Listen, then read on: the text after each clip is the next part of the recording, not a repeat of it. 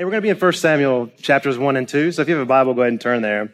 And I want to start with this story. I just recently recalled it. It's from, the story itself was released several years ago, but it's about this family, a Russian family named the Lykovs, okay? So the Lykovs, put yourself in early 20th century Russia. This is an Orthodox Christian family. And during the 1920s and 30s, Christians in Russia, then Soviet Union, were pushed increasingly to the margins of their territory. So, and this is mostly because of Bolshevik or communist oppressions.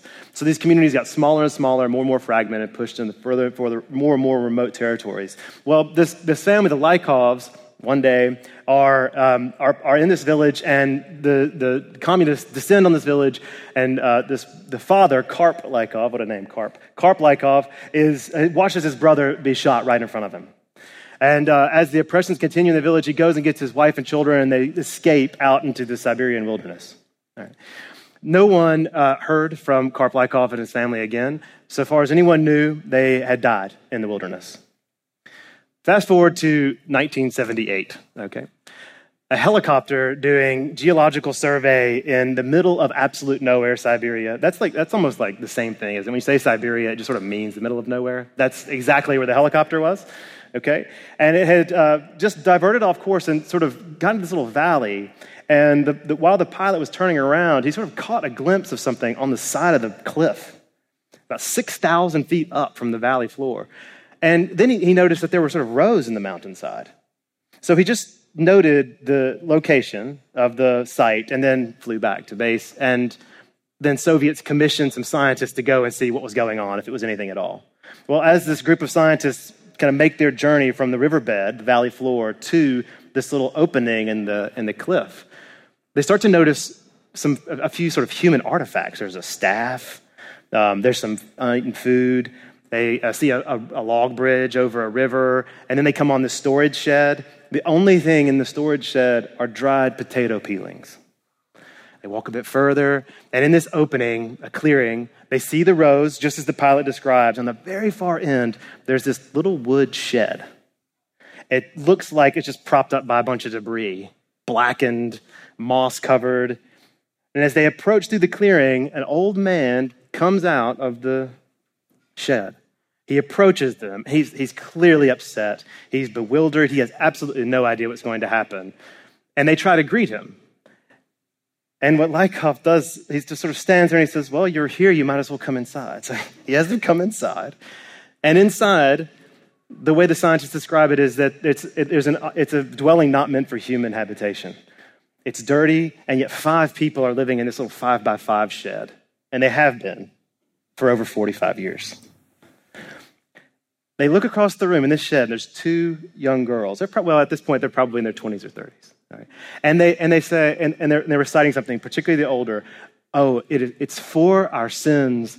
God is punishing us for our sins. And they're terrified, and the scientists see it, and they immediately retreat, and they go out into the clearing, and then about 30 minutes later, the father and daughters come back out, and they begin a conversation. The girls don't speak Russian. They speak a sort of contrived language like birdsong. And so the Russians have to interpret that. They have been living an entirely isolated, secluded life for 3-4 decades. And as far as they were concerned, the oppressions were still going on, they're still happening, and they were still under threat. Now, I tell this somewhat detailed, weird story. I mean, these are like, Russian versions of preppers, right? I tell this weird story because, they see this threat. They had always felt the threat. It always felt the threat. They always felt that they were vulnerable. They had to go further and further into the wilderness. They couldn't have any contact. So the Lykov children see the arrival of these scientists all of a sudden. The 2 youngest had never seen another human being besides their family. They see this as God's judgment for their sins. We have done wrong. God has sent judgment for our wrongdoing. They see it as judgment rather than an intervention. And it's because their whole lives had been defined by a particular kind of narrow experience. And the best way to capture it is that they had put their hope in survival. Everything about their day was about survival. What they were going to eat, what crops they were going to protect, and so on and so forth. And so their very hope hinged on surviving, on having a meal that day or the day after. So their expectations for the future had hardened around a very narrow, isolated vision of the future. Now, my purpose for our time here, for telling the story, is this, that as human beings, just in general, we often misperceive what God is doing in and among us right now. Right now. And that's because of the way the pressures of our circumstances end up weighing on us. And some of you have come in today with these sorts of pressures. As we already indicated, some of what we'll talk about today is infertility and miscarriage. But my guess is that some of you today have just barely made it through the door, and that you're carrying wounds and hardship, and that you feel afflicted, and you don't know what else to do. You feel at your wit's end, and you feel totally arrested by your experiences, all the feelings associated with them. And we're going to talk a little bit about that. We don't want to misperceive what God is doing here and now among us, because, in part, we hold too firmly to expectations about the future. Our future has to go like this. It has to be like this, and then this step, and then this step, and then this step. And if we overly circumscribe what it is our futures will look like, then we close ourselves off also to what God may have for us. A more expansive vision of hope and of redemption and of work. Affliction, as the story kind of indicates, affliction also leaves us feeling hopeless and isolated. And that's exactly how the Lykovs felt. Hopeless and isolated. And they didn't even know how to live with others anymore. The story turns out, it ends, the family, they don't leave the cliffside. The youngest daughter still lives there. That's the crazy part. Still lives there, alone. They've all died. They couldn't leave. Their whole lives are bound up in it. So if you turn, right, so it's a very different kind of story, but one where this kind of idea of hopelessness and narrowly defined future and of kind of being totally in the grip of our feeling in the moment, our experience in the moment, is there in 1 Samuel. So we're going to spend most of our time in 1 Samuel 2, but what I want to do before we read that and get into the text is just kind of overview the story, okay? So 1 Samuel kind of marks in Israel's history a sort of new era, okay? The book of Judges ends with a really chilling line. The people were doing, and everyone was doing what was right in their own eyes. That's how Judges ends. Everyone's doing what they right. There's no direction. The people are directionless. 1 Samuel begins with a story about a particular family. Elkanah, Peninnah, and Hannah. Peninnah and Hannah are the wives of Elkanah. Elkanah is a faithful man. We learn in the text that he is a godly man. And we see some evidence for that because he takes his family year by year to Shiloh. Shiloh is where the tent of assembly is located. There are priests there. It's where prayers are held. It's where sacrifices are held. So when Elkanah takes his family there, he's doing what is right by the law and by his faith. He takes them every year. Peninnah has children. Hannah has no children. And Peninnah provokes and antagonizes Hannah for her childlessness. So year by year and day by day, she is confronted with the fact that she cannot have children of her own. And that's hurtful. It's hurtful. She bears that pain. One year they're in Shiloh, and Hannah removes herself. She goes to the temple, and she prays. She offers a very specific prayer. She beseeches God for a child that she promises she will consecrate to the Lord. She will give the child to God. All right. And she's praying her prayers are so animated and full of such feeling that the priest thinks that she's intoxicated. And so he comes over to rebuke her. How could you come into the temple, drunk? All right. And she corrects the priest. No, you don't understand. I'm hurting. I'm asking the Lord for a child. I'm beseeching the Lord's favor. I'm without a child, and I would like a child. I want a child so I can give it to the Lord. And Eli, seeing that she's not drunk, blesses her. He says, peace be on you, and may the Lord grant your request. And the way the story goes at the end, in due course, Hannah bore a child. And she called his name Samuel. That's the name of the book. Samuel means the Lord has heard.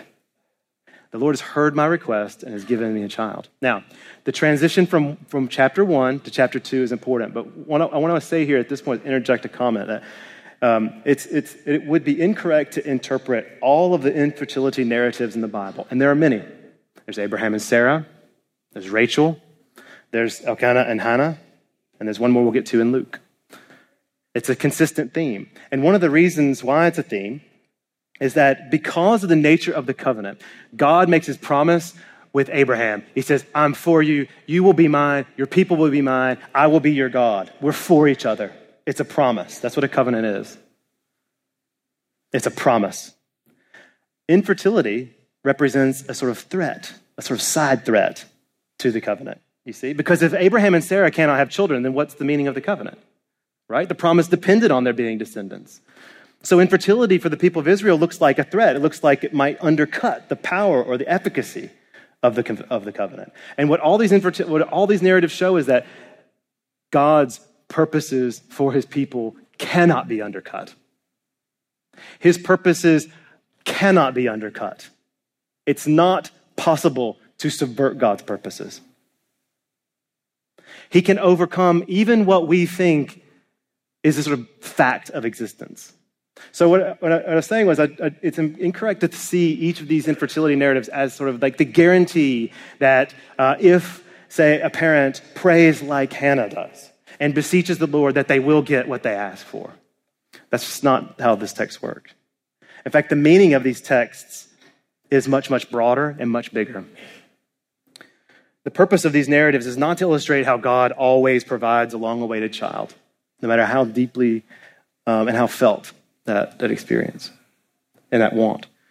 But God's care for his people and his faithfulness to the covenant is the point of these texts. That is, God is always faithful to his people. And we see that in that sort of borne out in specific, powerful ways in chapter 2. So look at 1 Samuel chapter 2. We're beginning in verse 1, and then we're going to kind of dive into this a little bit. And Hannah prayed and said, my heart exults in the Lord. My horn is exalted in the Lord. My mouth derides my enemies because I rejoice in your salvation. There's none holy like the Lord, for there's none besides you. There's no rock like our God. Talk no more so very proudly. Let not arrogance come from your mouth. Let not arrogance come from your mouth. For the Lord is a God of knowledge, and by him actions are weighed. The bows of the mighty are broken, but the feeble bind on strength. Those who were full have hired themselves out for bread, but those who were hungry have ceased to hunger. The barren has borne 7, but she who has many children is forlorn. The Lord kills and brings to life. He brings down to Sheol and raises up. The Lord makes poor and makes rich. He brings low and exalts. He raises up the poor from the dust. He lifts the needy from the ash heap to make them sit with princes and inherit a seat of honor. For the pillars of the earth are the Lord's, and on them he has set the world. He will guard the feet of his faithful ones, but the wicked shall be cut off in darkness, for not by might shall a man prevail. The adversaries of the Lord shall be broken to pieces. Against them he will thunder in heaven. The Lord will judge the ends of the earth. He will give strength to his king and exalt the horn of his anointed. That's a powerful, powerful prayer. All right. Praising God for what God has done. God has heard her prayer. And so heard her prayer for a child, has given it. She's consecrated the child just as she promised. And here she prays first in attestation. My soul is jubilant. That's the exaltation. My soul exalts. It is joyful in the Lord. It's joyful in the Lord. My heart exults and rejoices because God is holy. Okay, so 2 things we want to sort of draw out of this text. 2 powers, 2 things about God that Hannah wants to draw our attention to. One is that God is holy, and the other is that God is sovereign. I'm going to draw out some of what she has to say here. God's holiness is evident in his incomparability, first of all. There's none like our God. Hannah lives in an ancient world where there are a panoply of gods available. You can choose for this one or this occasion, just like there are now. A number of gods available to sort of cling to or appeal to, right, for any form of self-justification or help. That's a common Common thing in the ancient world, polytheism, worship of many gods. Hannah wants to make it clear, there are no gods like Yahweh. There are no gods like Yahweh. He's incomparable. In fact, if we're going to talk about God, capital G, there's no other thing that could possibly compare. He's maximally great. By definition, God. Better than all the rest. He's holy. Because he's holy, second part of his holiness, he's faithful to the covenant. He's sure. Israel knows already that it's a people of the covenant, and God is always faithful to the covenant. That's one of the reasons why they praise him for his holiness. It's included right in it for them. God's always faithful to us. He's always faithful to the covenant, even though we are not, they say. Even though we sin against God, we worship idols, we misbehave, or we whatever. God is faithful to his covenant to his people. He's holy. He's not like anybody else. He's not like any person. He's not like any other God. Holy, holy, holy. That's why the angels repeat it. Holy is he. Holy is the Lamb who was slain. Not like anybody else. Not like any other God. God is sovereign. He's sovereign. So this holiness and sovereignty sort of caused Hannah to pause for a second and give a word of caution. And her word has to do with pride and arrogance. Talk no more very proudly. Let no arrogant word come from your mouth. If God is holy, then whatever pride we may have should be unmade. There isn't any pride to appeal to. Now, we're not talking here about esteem or high-mindedness or thinking well of ourselves. We're talking about something a little bit different. Thomas Aquinas, a medieval theologian and philosopher, has a nice, I think, accessible definition for pride. And he says pride is just simply a person striving to appear higher than they are. It's pretty simple. It's more than that too, right? But a person striving to appear higher than they are. An image of this came to me earlier this week. And it's a photograph taken from, about 10 meters away of a baseball player being video interviewed. Anyone see this? Okay. So it's a pretty tall female correspondent that is kind of conducting the interview. It's probably a post-game interview. And it's a Dodgers player. Okay, that part's important, as you'll see in a second. It's a Dodgers player, and he's standing on a bucket that's about a foot and a half high. And so the camera is shooting this interview, and the female correspondent is tall, and and the player is at least a foot shorter than her in real life. And so he's standing on the bucket so that on the camera they look the same height. You follow? Okay.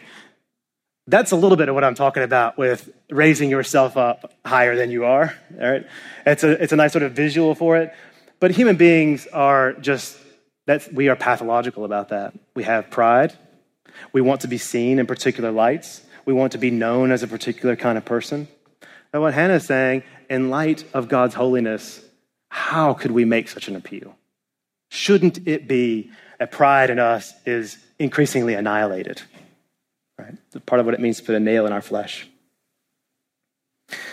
The Lord, she says, the Lord is a God of knowledge. He knows the heart, and by him actions are weighed.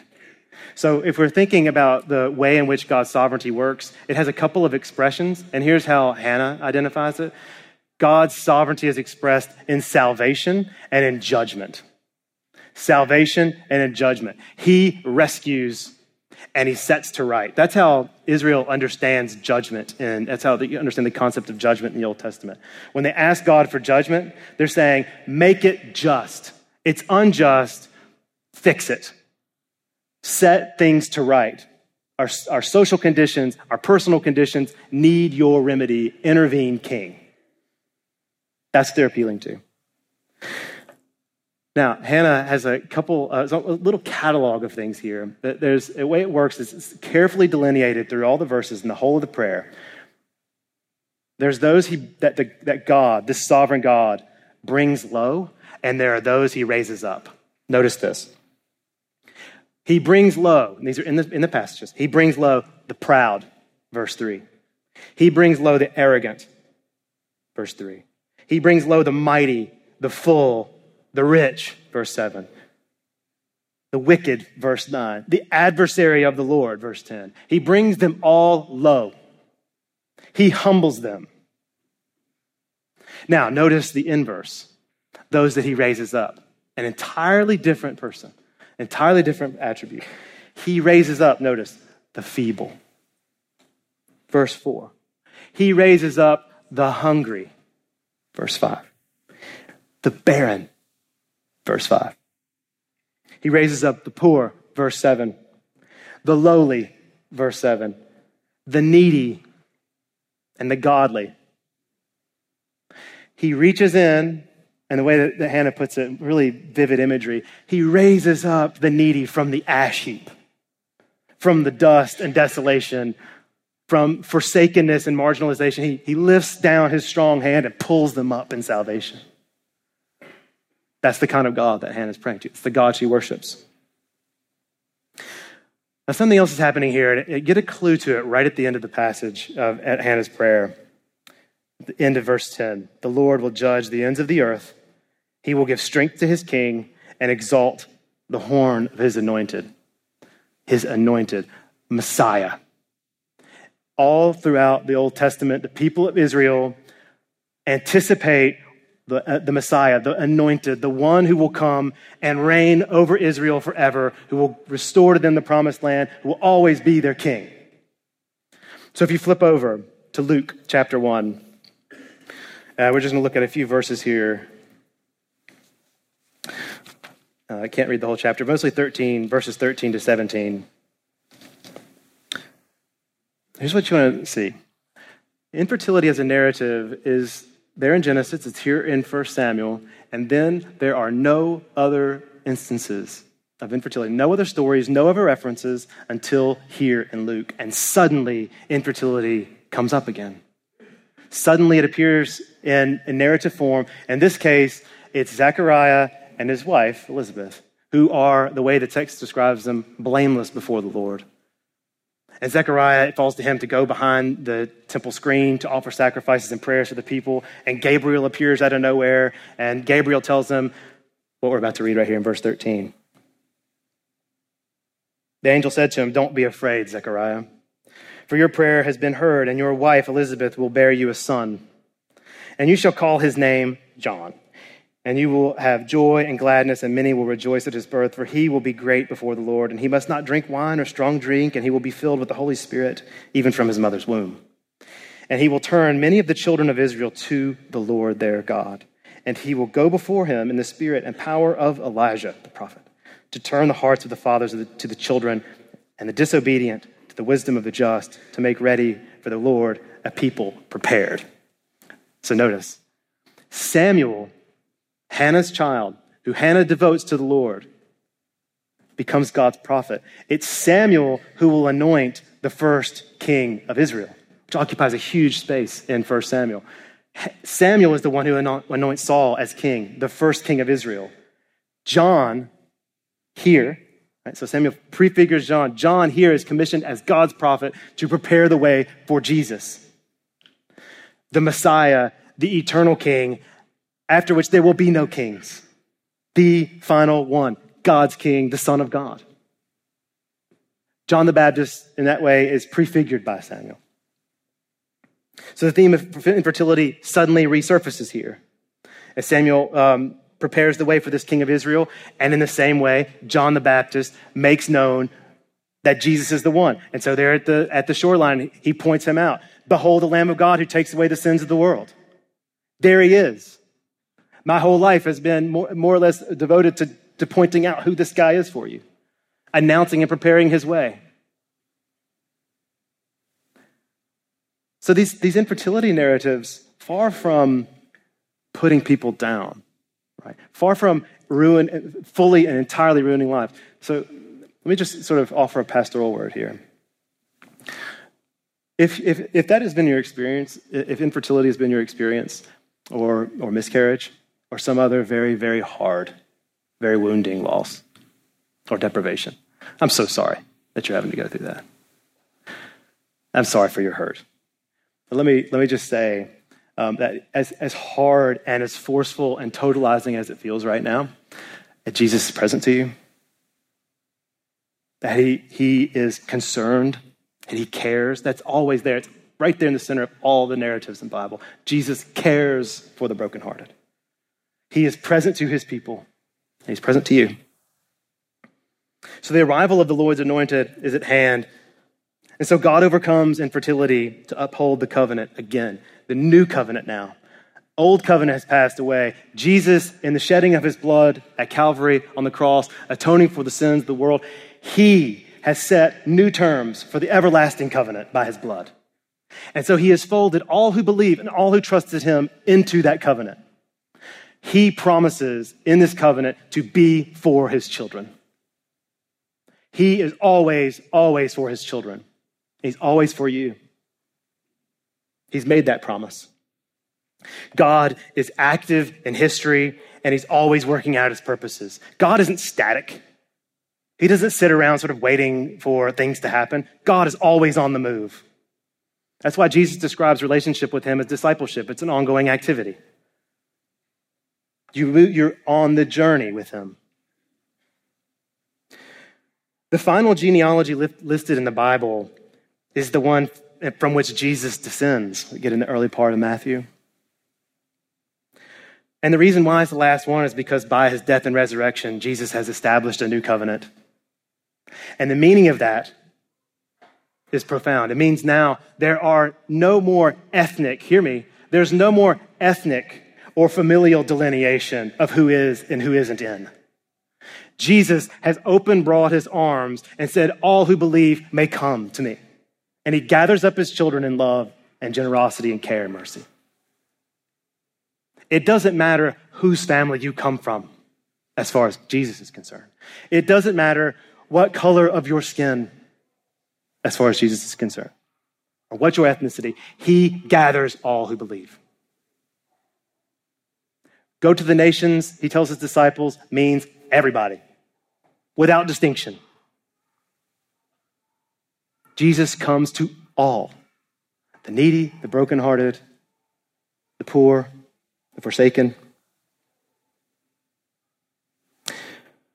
So participation in this beautiful covenant is no longer dependent on those factors, these contingent biological factors. The God we worship brings life from death, joy from sorrow, hope from despair. Now that may feel, for some of you here, that may feel like a sort of consolation, a sort of platitude. If that's you, if something in the very substance of the gospel falls hard against the chapped heart, please know that Jesus' love pierces all hardness, it mends all wounds, and there is not a wound Jesus can't heal, that he can't mend. And I know that because Jesus raises the dead. And mending wounds and bandaging hearts is not hard for him. Jesus is near the brokenhearted. Now, that doesn't mean you won't hurt, right? Some of you in this room are hurting profoundly. I know that. It doesn't mean it won't be painful and there won't be very hard days. What it does mean is that you have a Savior whose outstretched hand is there, it's nail-pierced. And he's there for you, and he's there with you, to company with you. Because God is life, it's his to give. It's his to give. I want to, before kind of making a couple of final sort of pastoral comments, I want you to take away this idea. If you don't take any other idea away, take this idea away. That God may give us children. God may not give us children, but he's made us his children. God may not give us children, and it's not fully explainable why. Those are the puzzles we may work through in our own minds and hearts. It's not obvious why. The important thing is he's made us his. He said, you're my child, have a seat at my banquet table. Or as Hannah puts it, sit ensconced on these thrones in seat of honor, my child. That's the honor and that's the glory which Christ has bestowed on his followers, on his people.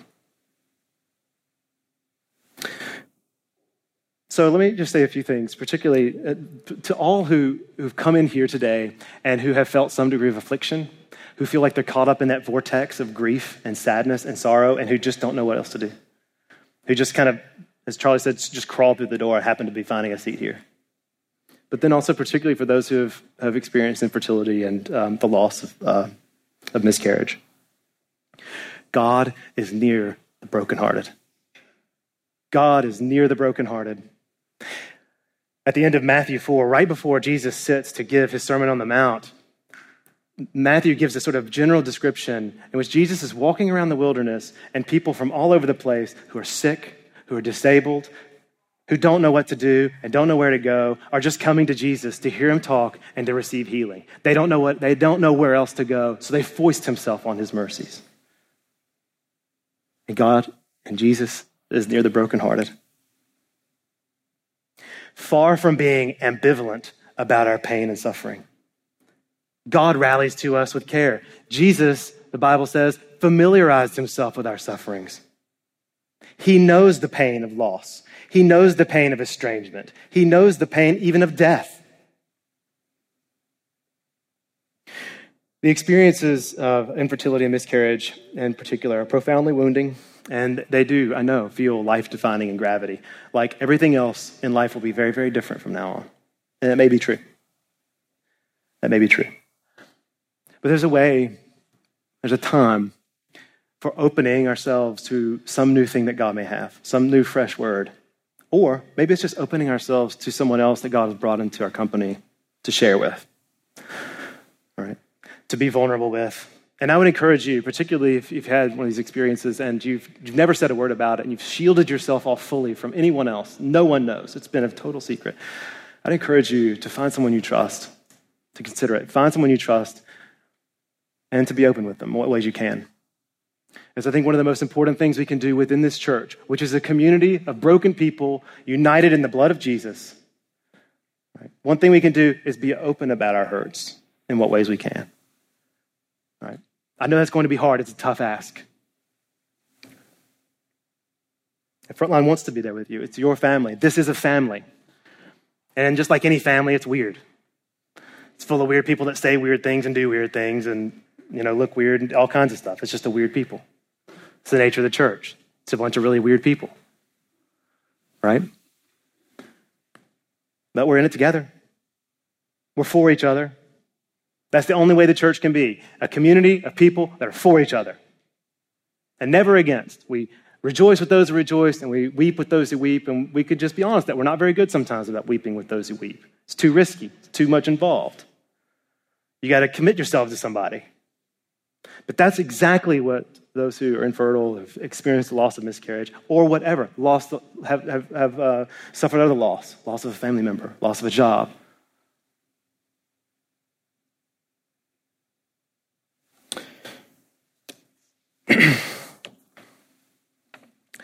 Okay, a couple last things here. It's possible to join with Hannah in a couple things. On the one hand, it's possible to join with Hannah in her prayer. All right, to join with Hannah in her prayer. That God raises up the poor and the needy and the lowly and enthrones them as princes and princesses, and he guards the feet of the faithful ones. That's what he says in verse 10. A beautiful imagery. In the ancient world, if you're walking along a path, you had to be really careful where your feet went because there could be scorpions or poisonous snakes or some pit you didn't know, a marauder set up for you. You always had to be kind of watching. And so if any of you done hiking or backpacking, you kind of know what I'm talking about. You've got 60 pounds on your back and you want to be careful, right? That imagery comes through here. Jesus protects the feet of his faithful ones so they don't misstep. He's just ahead of them preparing their way. What I'd like to suggest is that, particularly for you who have experienced infertility and miscarriage, that God's just ahead of you. He guards the feet of his faithful ones. Second thing we can join in Hannah in doing is hope. Hope for redemption, for consolation, for restoration, for vindication. A hope that's bound up in faith and love. Faith that God is who he says he is. Faith that God is who he says he is. And love that not only echoes Jesus' prayer, no, not my will, but thine be done. But that also echoes 1 Corinthians 13, that love bears all things, believes all things, hopes all things, and endures all things. In Hebrews, we have the wonderful exhortation. Let us hold fast the confession of our hope without wavering. For he who promised is faithful. He's holy. He's for you. He's enfolded you into his family and given you a place. Now, a final word here to all families of our church, particularly, but because our church is itself a family, that we bear with one another in pain and affliction. That's just what we do. There's no other way of doing it. We bear with one another in affliction.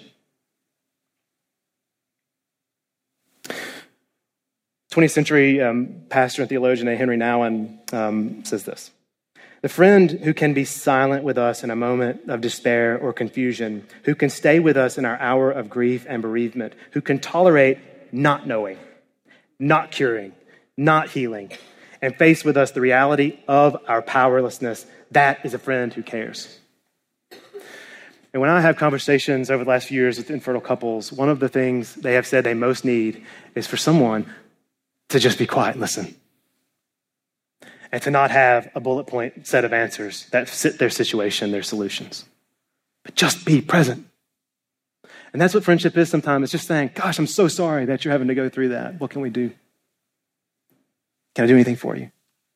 Or just being quiet, as Nouwen suggests. God is near his people. He loves you as his children. And whatever you came in with today, whatever form of hurt, whatever affliction, whatever wound, Jesus is near you. He's near and he cares and he loves you. He loves you to the cross.